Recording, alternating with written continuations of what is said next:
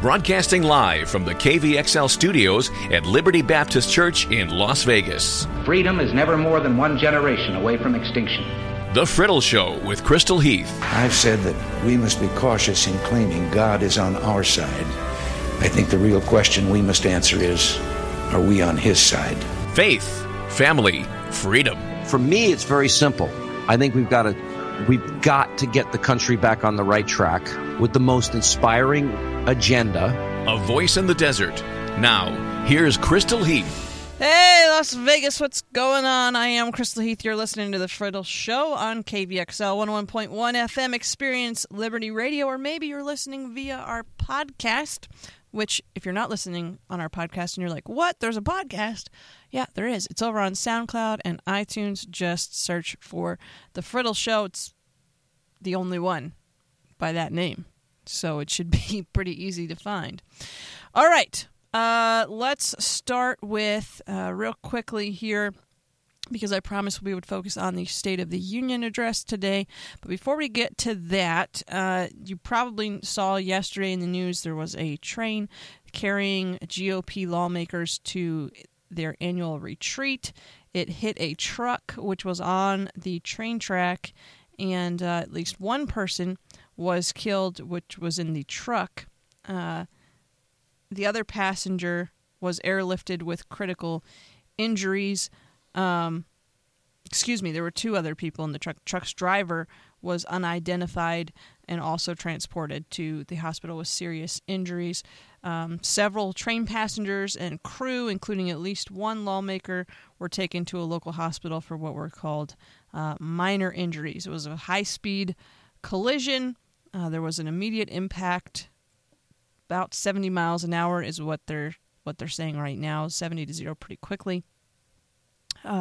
Multiple reports and accounts say that these GOP lawmakers helped carry the injured across tracks to the ambulance, attempted to resuscitate the deceased individual in this case. There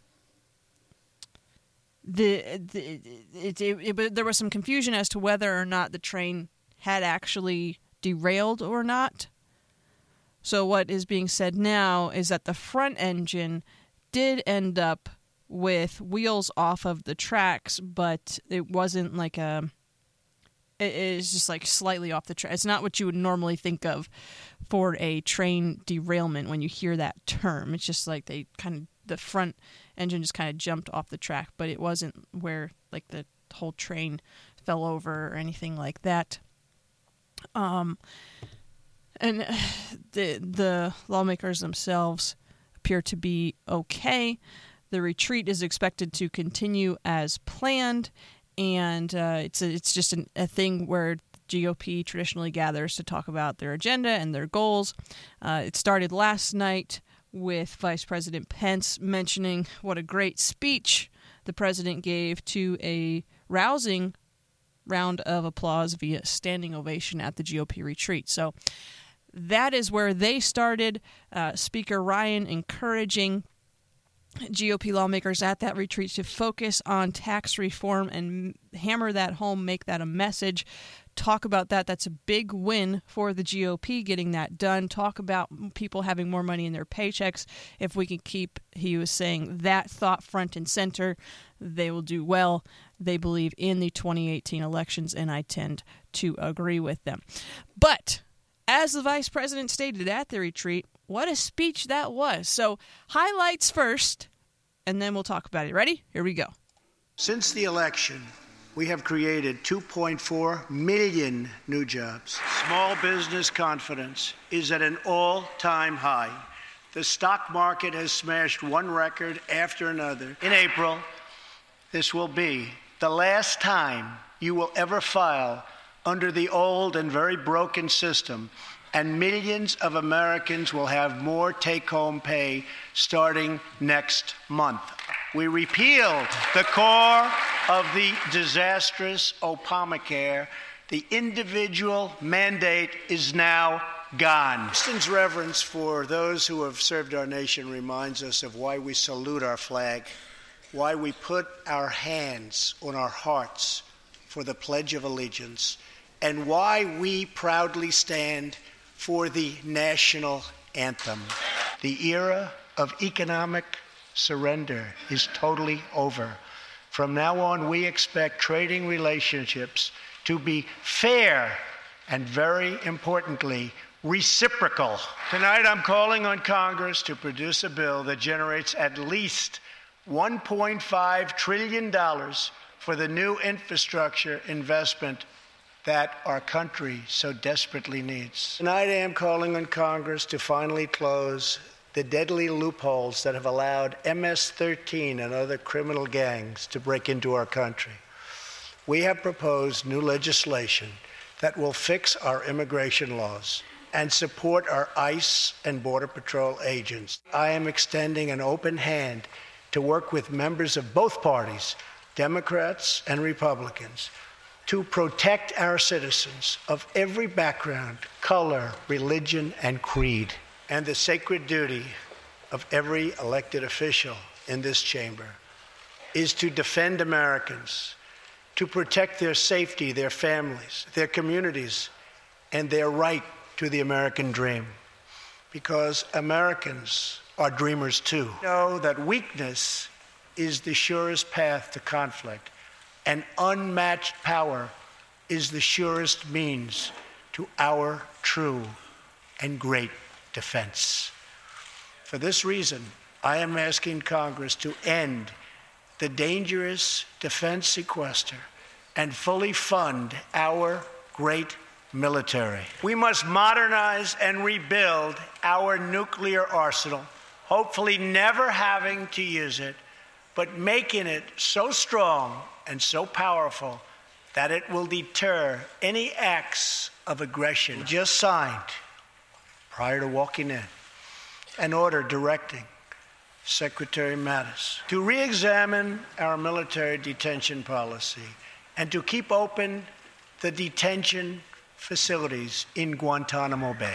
We need only look at the depraved character of the North Korean regime to understand the nature of the nuclear threat it could pose to America and to our allies. Tonight, we pledge to honor Otto's memory with total American resolve. We should never, ever forget. The people dreamed this country. The people built this country. And it's the people who are making America great again. All right, so those are some highlights from President Trump's first State of the Union address. I got to tell you, I watched this live on Tuesday night.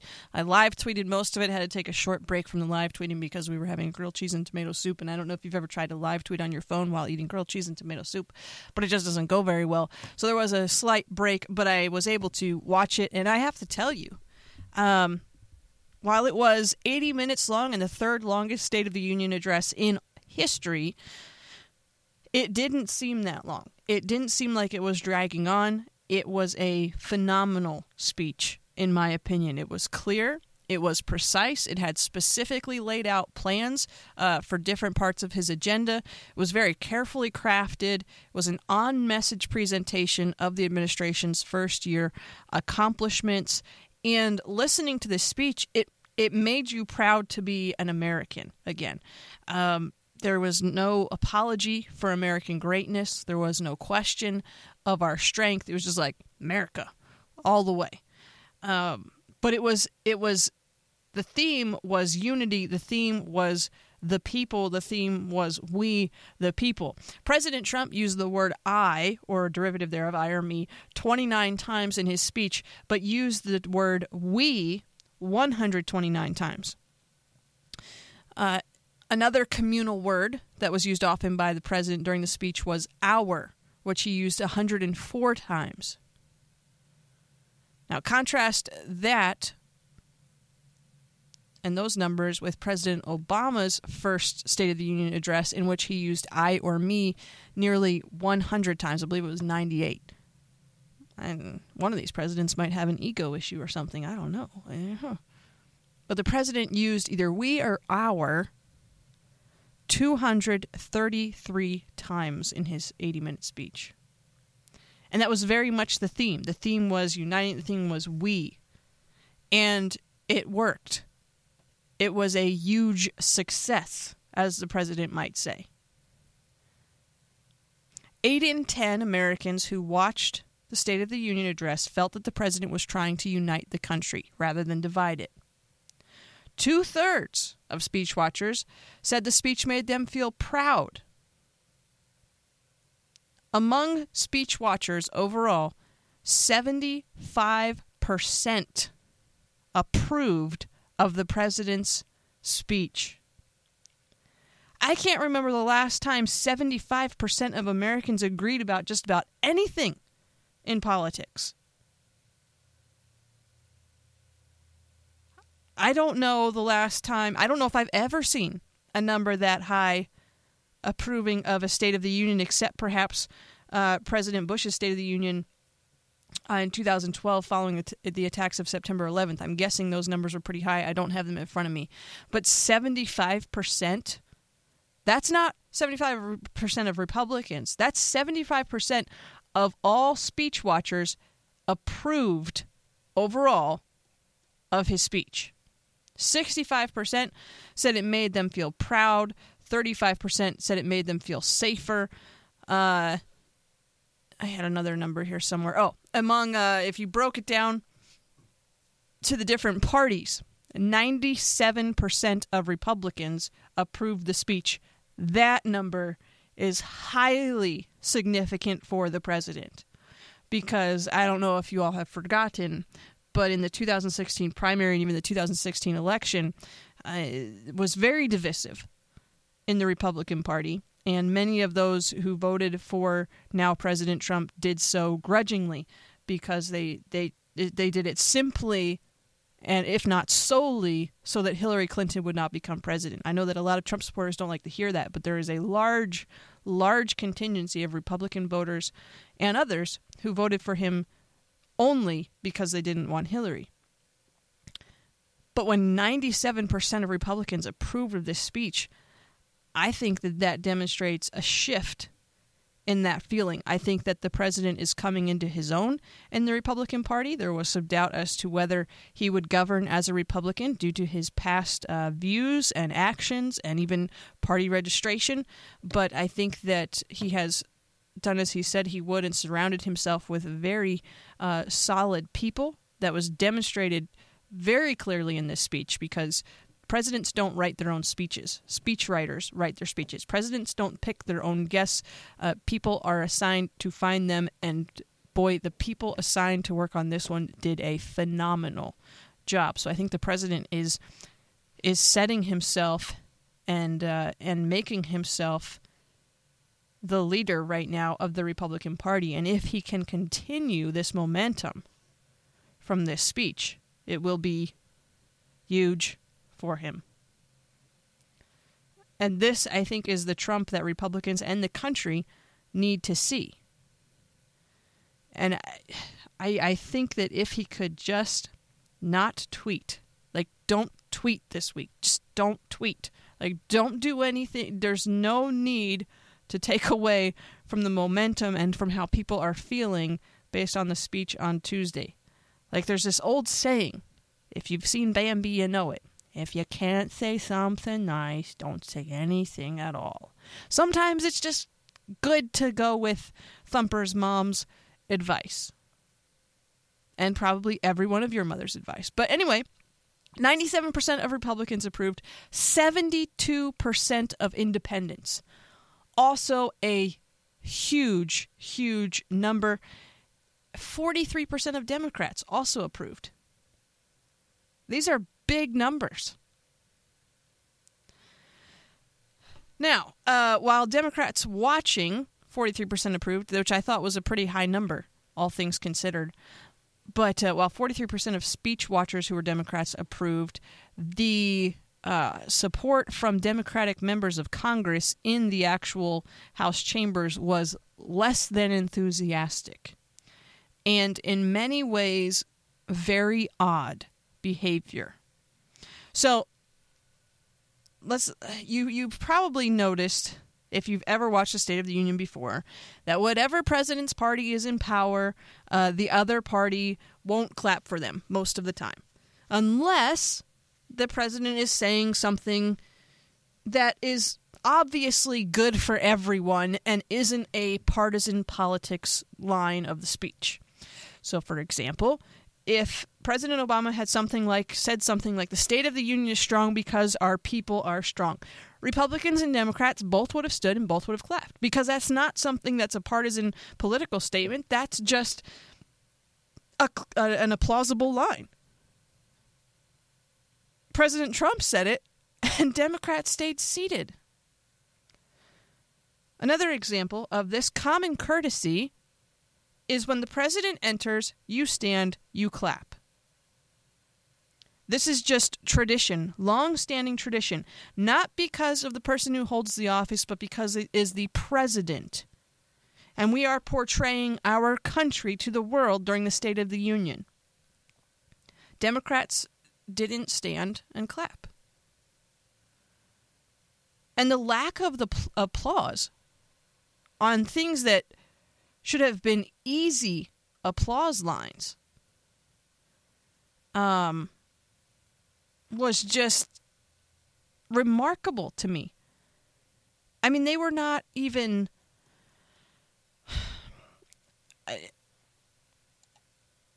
well, let's just talk about them. Democrats didn't applaud for the economy breaking records. Is that not a good thing for everybody, regardless of whether you're a Republican or a Democrat? They didn't applaud for record unemployment. Is that not a good thing for everyone? Like, why would you not clap for that? The Black Congressional Caucus members did not applaud for record unemployment among African Americans. I think that is the one that absolutely baffled me. I was watching incredulously, like, how are you not even... I get it if you don't want to stand and clap, but you're not even going to clap for that? I don't understand. And it wasn't just the members of the Black Congressional Caucus either. It was most of the Democratic Party.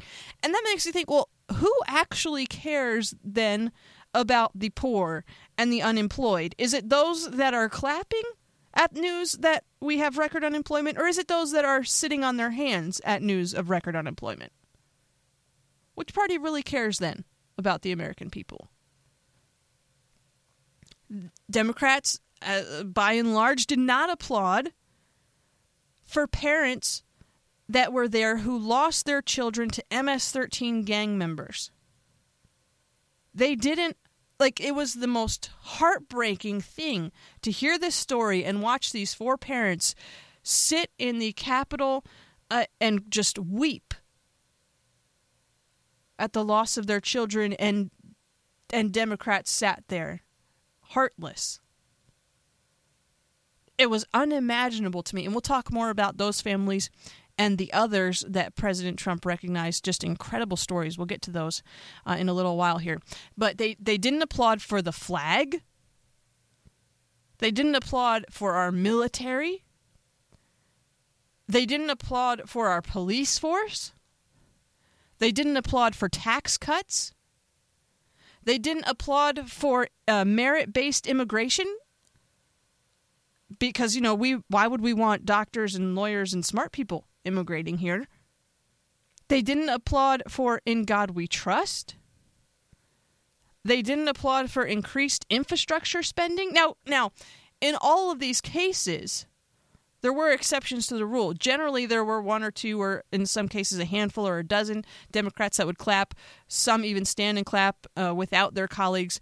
But across the board, in each of these instances, the majority of Democrats did not clap. And the list goes on. I don't have time. We could do an entire show just on the dozens of things that Democrats did not clap for, which were just bizarre. To put it simply, their behavior was not normal. It was strange. It was weird. In a speech all about we and us and unity and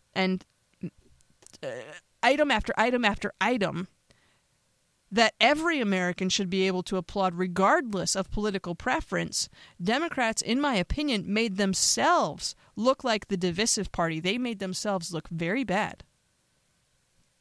And I think post this speech, when they saw these numbers, and that 75% of Americans approved of the speech, maybe if you want to be aligned with the American people, you should be clapping things and applauding for things that the American people are applauding.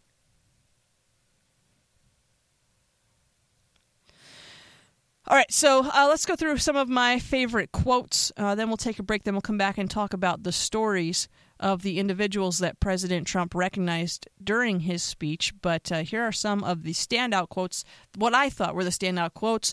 Of course, the beginning, where he said, "Let's begin tonight by recognizing that the state of our union is strong because our people are strong.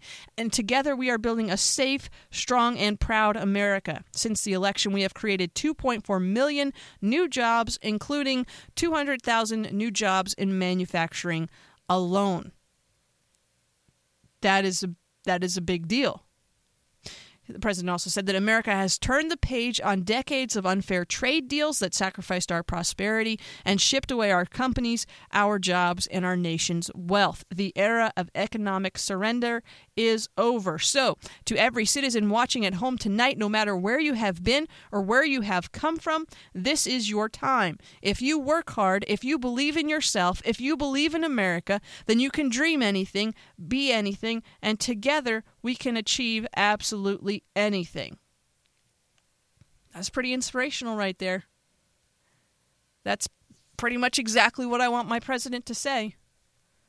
Tell me that America is awesome. Tell me that we can do anything. Like that's what America is. And right, wrong, or otherwise, or if you think that's not what I'm debating today. We're talking about the president giving the State of the Union address and if it was effective, and I believe very much that it was. This is exactly what a president should do in a State of the Union address. Some of my other favorite quotes, he said, "In America, we know that faith and family, not government and bureaucracy, are the center of American life. The motto is, in God we trust." Is that not refreshing?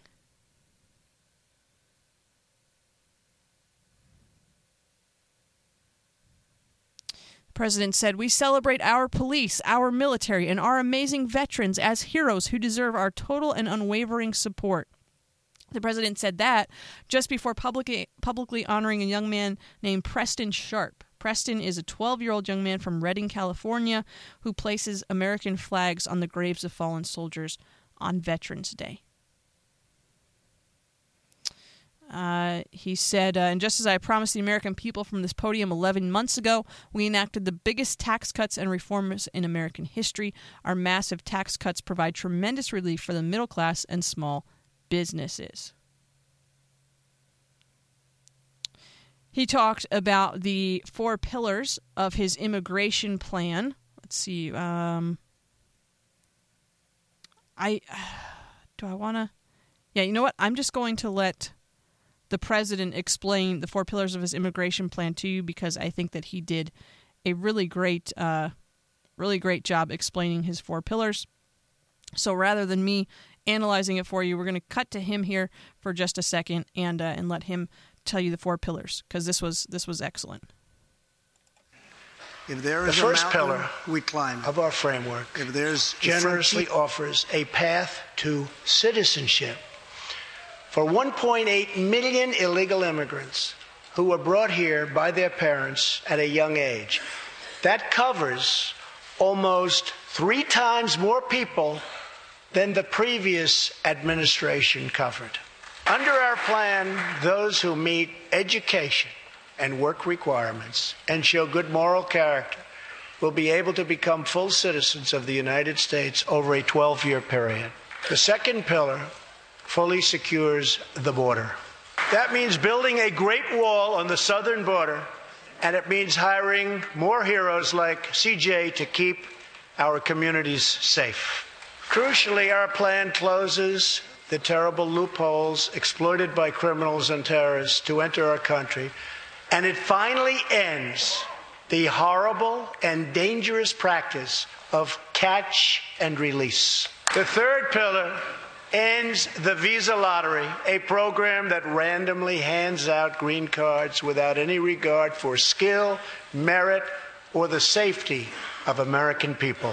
It's time to begin moving toward a merit-based immigration system, one that admits people who are skilled, who want to work, who will contribute to our society, and who will love and respect our country. The fourth and final pillar protects the nuclear family by ending chain migration. Under the current broken system, a single immigrant can bring in virtually unlimited numbers of distant relatives.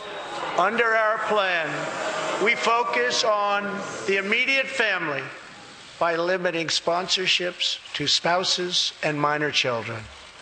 This vital reform is necessary not just for our economy, but for our security and for the future of America. In recent weeks, 2 terrorist attacks in New York were made possible by the visa lottery and chain migration.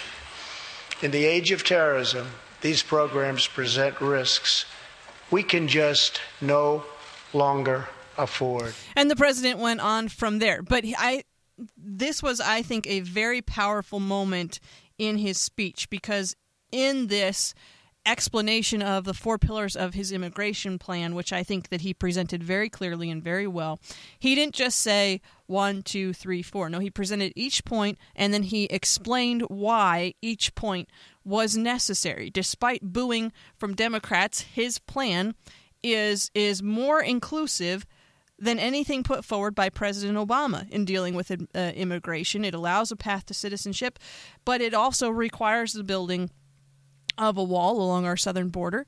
It requires the ending of chain migration. So essentially, if you immigrate, you may bring your spouse, you may bring your minor children, you may not bring your grandmother, grandfather, great uncle, great nephew, second cousin twice removed. Like, that's going to stop.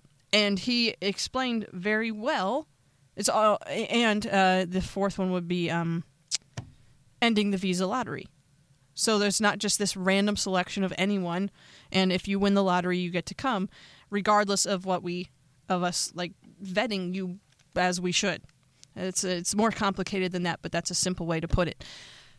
But for each of these, he explained why they were necessary, including mentioning, oh, by the way, we had 2 terrorist attacks that were made possible because of these programs, which we want to get rid of.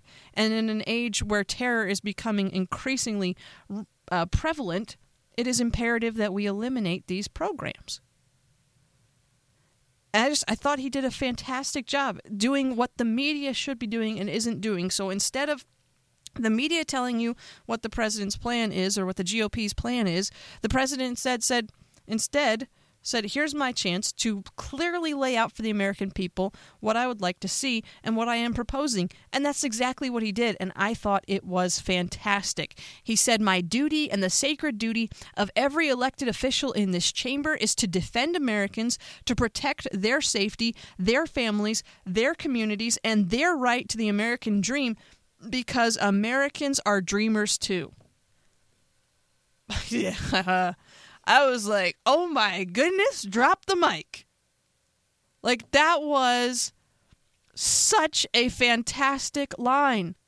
Again, kudos to the speechwriter that came up with that one.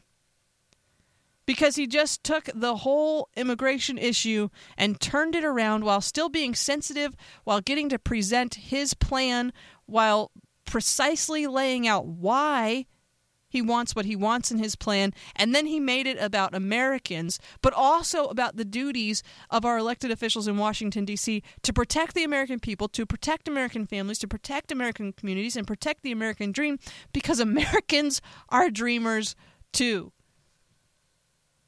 So good.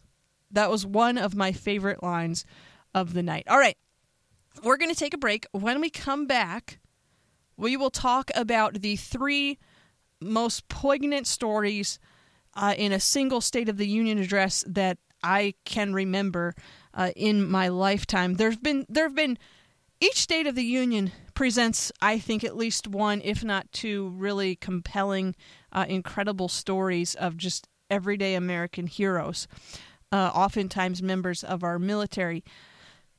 But the president's speech was just, there were so many people. There were at least 5 that I can think of off the top of my head, 3 that I want to focus on when we get back because they were just so compelling. So we're going to take a break. We'll be back in just a minute to continue with this. Keep listening.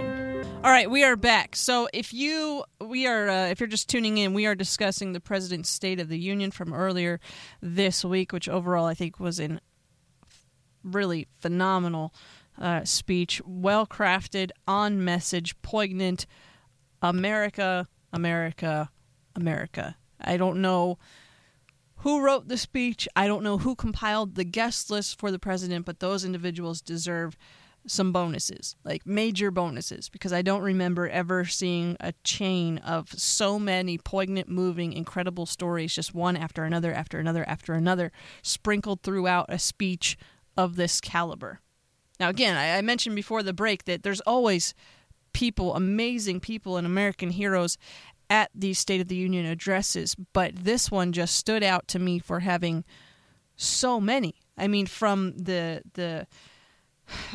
military personnel that saved his friend's life to the ICE agent. I think it's an ICE agent. I'm not sure. That's been working undercover and working in New York to put MS-13 gang members behind bars, and how there was a hit out on him, and he still nevertheless persisted. If you got that one, good for you. And has personally been responsible for taking hundreds of illegals, gang members off of our streets, particularly the streets of New York City. And then there was a story of a Border Patrol agent. There was the young man who places flags on veterans' graves. I mean, there were just so many, but 3 in particular stood out to me as just so moving and so powerful. Of course, starting with the parents who had lost their daughters to MS-13 gang members. Elizabeth Alvarado, Robert Mickens, Evelyn Rodriguez, and Freddie Sueves. Those are 2 couples. Their daughters, Kayla Sueves and Nisa Mickens, were killed in 2016. The president, giving a shortened version of their story, said this. He said, "These 2 precious girls were brutally murdered while walking together in their hometown. 6 members of the savage gang MS-13 have been charged with Kayla and Nisa's murders. Many of these gang members took advantage of glaring loopholes in our laws to enter the country as unaccompanied alien minors and wound up in Kayla and Nisa's high school." And it was absolutely heartbreaking. And if you know the stories of these girls, I mean, the one of them just the day before her 16th birthday, brutally beaten by these gang members and tossed aside in backyards. 13 arrests have been made in the case, and the 13 defendants between them have been charged with 7 murders, including these 2. And some people will say, well, the president's just using them as props. Well, I don't think so, because if you're not a parent, I don't think you will understand this. I don't think I can fully understand it, because I'm not a parent.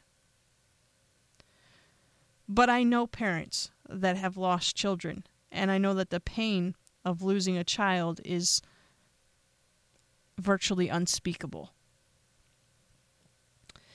And my thought is that these girls' parents have very, very strong opinions now about illegal immigration when their daughters were brutally murdered by gang members who immigrated illegally and joined a gang largely comprised of illegals.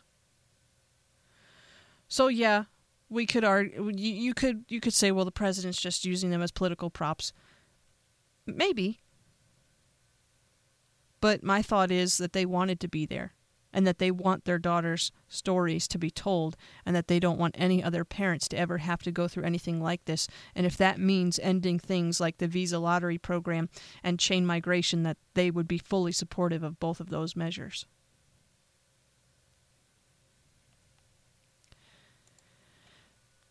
And the president was right, and just horrible. And again, though, for these parents, Democrats did not applaud.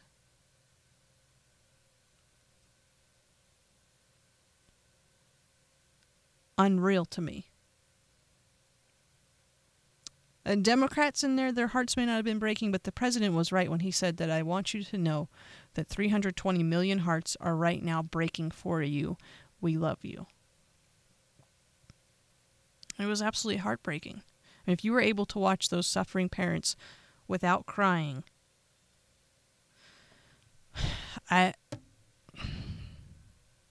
you might need to take a long look at the state of your compassion levels. Then there was, so that was, as I said, if you're just tuning in, we had what I think were three absolutely incredible stories the president shared during his State of the Union. I'm just going over them quickly here because we're running out of time. I'm just giving you a little bit of background into those stories. The other two, the next one was the story of the police officer and his wife who adopted the this is a word, I don't know why I have such a hard time with this, opioid. Some people just, anyway, I can't say it. I can read it, I can say it in my head, but getting it to come out just doesn't work. Anyway, this police officer, they adopted this drug-addicted newborn from a homeless woman.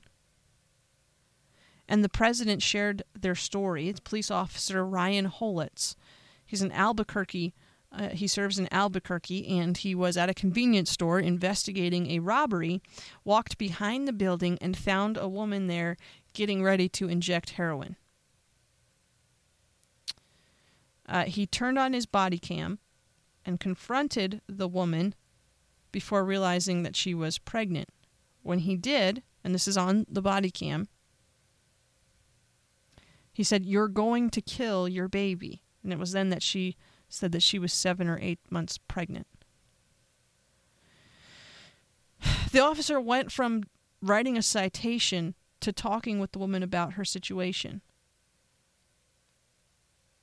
He later talked with CNN about the situation and said, quote, "It's not every day I see a sight like that. It just made me really sad. And I felt God telling me, tell her that you will do it because you can." That do it, he knew, was God asking him to adopt her baby. This woman lives in a tent beside a highway in New Mexico and has battled addiction to heroin and crystal meth for most of her life. She said she knows how bad her situation is, and she desperately wanted someone to adopt her baby. Officer Holitz said that he got so tired of seeing so many situations that he wanted to help but couldn't, and in that moment realized he had a chance to help. So after his conversation with the woman, he got into his squad car, drove to his wife, after saying that they would adopt her baby, and then discussed the decision with her. She, of course, was supportive, because the couple had discussed adopting previously, but they were going to wait until their youngest child, who was then 10 months old, was a little older. But 3 weeks later, the baby was born, named Hope. But because of her mother's drug use, Hope was born addicted with a syndrome called neonatal abstinence syndrome. It can cause problems for growing infants, and sadly, the National Institute on Drug Abuse says the child is born with the syndrome every 25 minutes. Her biological mother said, "I just want her to be safe and secure and be in a family and be loved and have a chance." The Holitz said that they are so thankful and blessed and humbled that they are allowed to have hope as part of their family.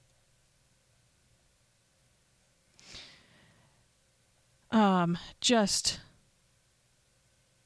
a great story of this family being willing to take in a child who they don't know what difficulties that child will face as an infant, what difficulties that child will face growing up as a result of her mother's drug use, but they were willing to take the baby and raise her in a secure, safe environment. Really just a poignant story. And in an era when our police departments and our police officers are not appreciated as they should be, I thought it was really compelling that the president shared their story. And I just wanted to stand up and cheer right there in my living room. I was like, somebody better be standing up and cheering. Not Democrats again, though, but... And then, to cap it off, this was the moment for me. Like, this was the star on top of the tree, if you will. The president is going through, and without taking any cheap shots at Kim Jong-un or going after North Korea directly, the president did something so much more effective in that he brought in a defector from North Korea and shared his incredible story of personal triumph and escape from that regime's dictatorship. His name is Sung Ho, and the president shared his story about how in 1996, as a young boy, he was so desperate for food that he was attempting to steal coal from a railroad car in an effort to find something that he could barter for scraps of food, but he was so exhausted that he passed out on the train tracks while waiting and only woke up when a train was actually running him over. He then underwent multiple surgeries and amputations without having any sort of painkiller or pain reliever. His brother and his sister gave them their food, brought him noodles to help him recover, and ate dirt and grass themselves, which stunted their own growth. And then he would later go to China in an effort to beg for food in China. You can watch his story. It's not a TED Talk, but his story, he tells it. You can find videos of it online. It's just incredible. He talks about going to China in search of food, and while in China, realizing that dogs in China are eating better than children in North Korea. It's just heartbreaking if you listen to him tell his story. But when he returned to North Korea, the North Koreans told him that he was a disgrace to the country and he should not be going into China because cripples should not be representing North Korea. And they asked him if he had met any Christians, and then they tortured him mercilessly. Eventually, he was able to escape North Korea with his family, except for his father, who was captured in an attempt to escape, and I believe he was killed. But Sung Ho traveled thousands of miles on crutches across Southeast Asia to freedom. His father was tortured to death in that effort. But this young man now lives in Seoul, South Korea, and is working to help others who have not been as fortunate as him in North Korea. He broadcasts into North Korea, he broadcasts messages of hope and of freedom, and he works on helping others escape that country. Really just an amazing, amazing story, and the president shared parts of it with the audience. And when Sung Ho stood up, he held up those crutches that he used to trek himself to freedom, hoisted them above his head, and when he hoisted those crutches in the air, that was the moment. That was the moment where anyone watching was overwhelmed with the blessing of freedom, where every person recognized that this is what America is about. This is why freedom is the foundation of our nation, and this is worth it. Just an absolutely incredible moment. I don't know. I don't think I've ever seen anything like it in a State of the Union address. I mean, it was the perfect culmination of an incredible speech and just spotlighted why freedom is a thing that we fight for, why it's important to us, why we preserve it, why we believe that it is God's gift to man, an unalienable right to not only life, but also liberty. So, in summary, as we wrap up for today's show, Trump's State of the Union, I thought, was incredible, precise, moving. I was thoroughly impressed. I wouldn't say there was a ton of policy necessarily. The immigration, which I talked about earlier, the immigration policy, how he clearly laid out the 4 pillars of his plan, I thought that was very good. But there wasn't a lot of other policy, but there didn't have to be, because there was so much other substance which was so compelling. And it's not supposed to be necessarily full of policy. It's supposed to be a state. This is the state of our union. It's supposed to be inspirational. It's supposed to make you believe in America and the idea of America. And I believe that the president achieved that goal. And we'll conclude today with the president's conclusion. The conclusion of his speech, which I thought was particularly strong. I'm going to read it to you. He said, "Freedom stands tall over one more monument. This one. This Capitol. This living monument to the American people. A people whose heroes live not only in the past, but all around us, defending hope, pride, and the American way. They work in every trade. They sacrifice to raise a family. They care for our children at home. They defend our flag abroad. They are strong moms and brave kids. They are firefighters, police officers, border agents, medics, and Marines. But above all else, they are Americans.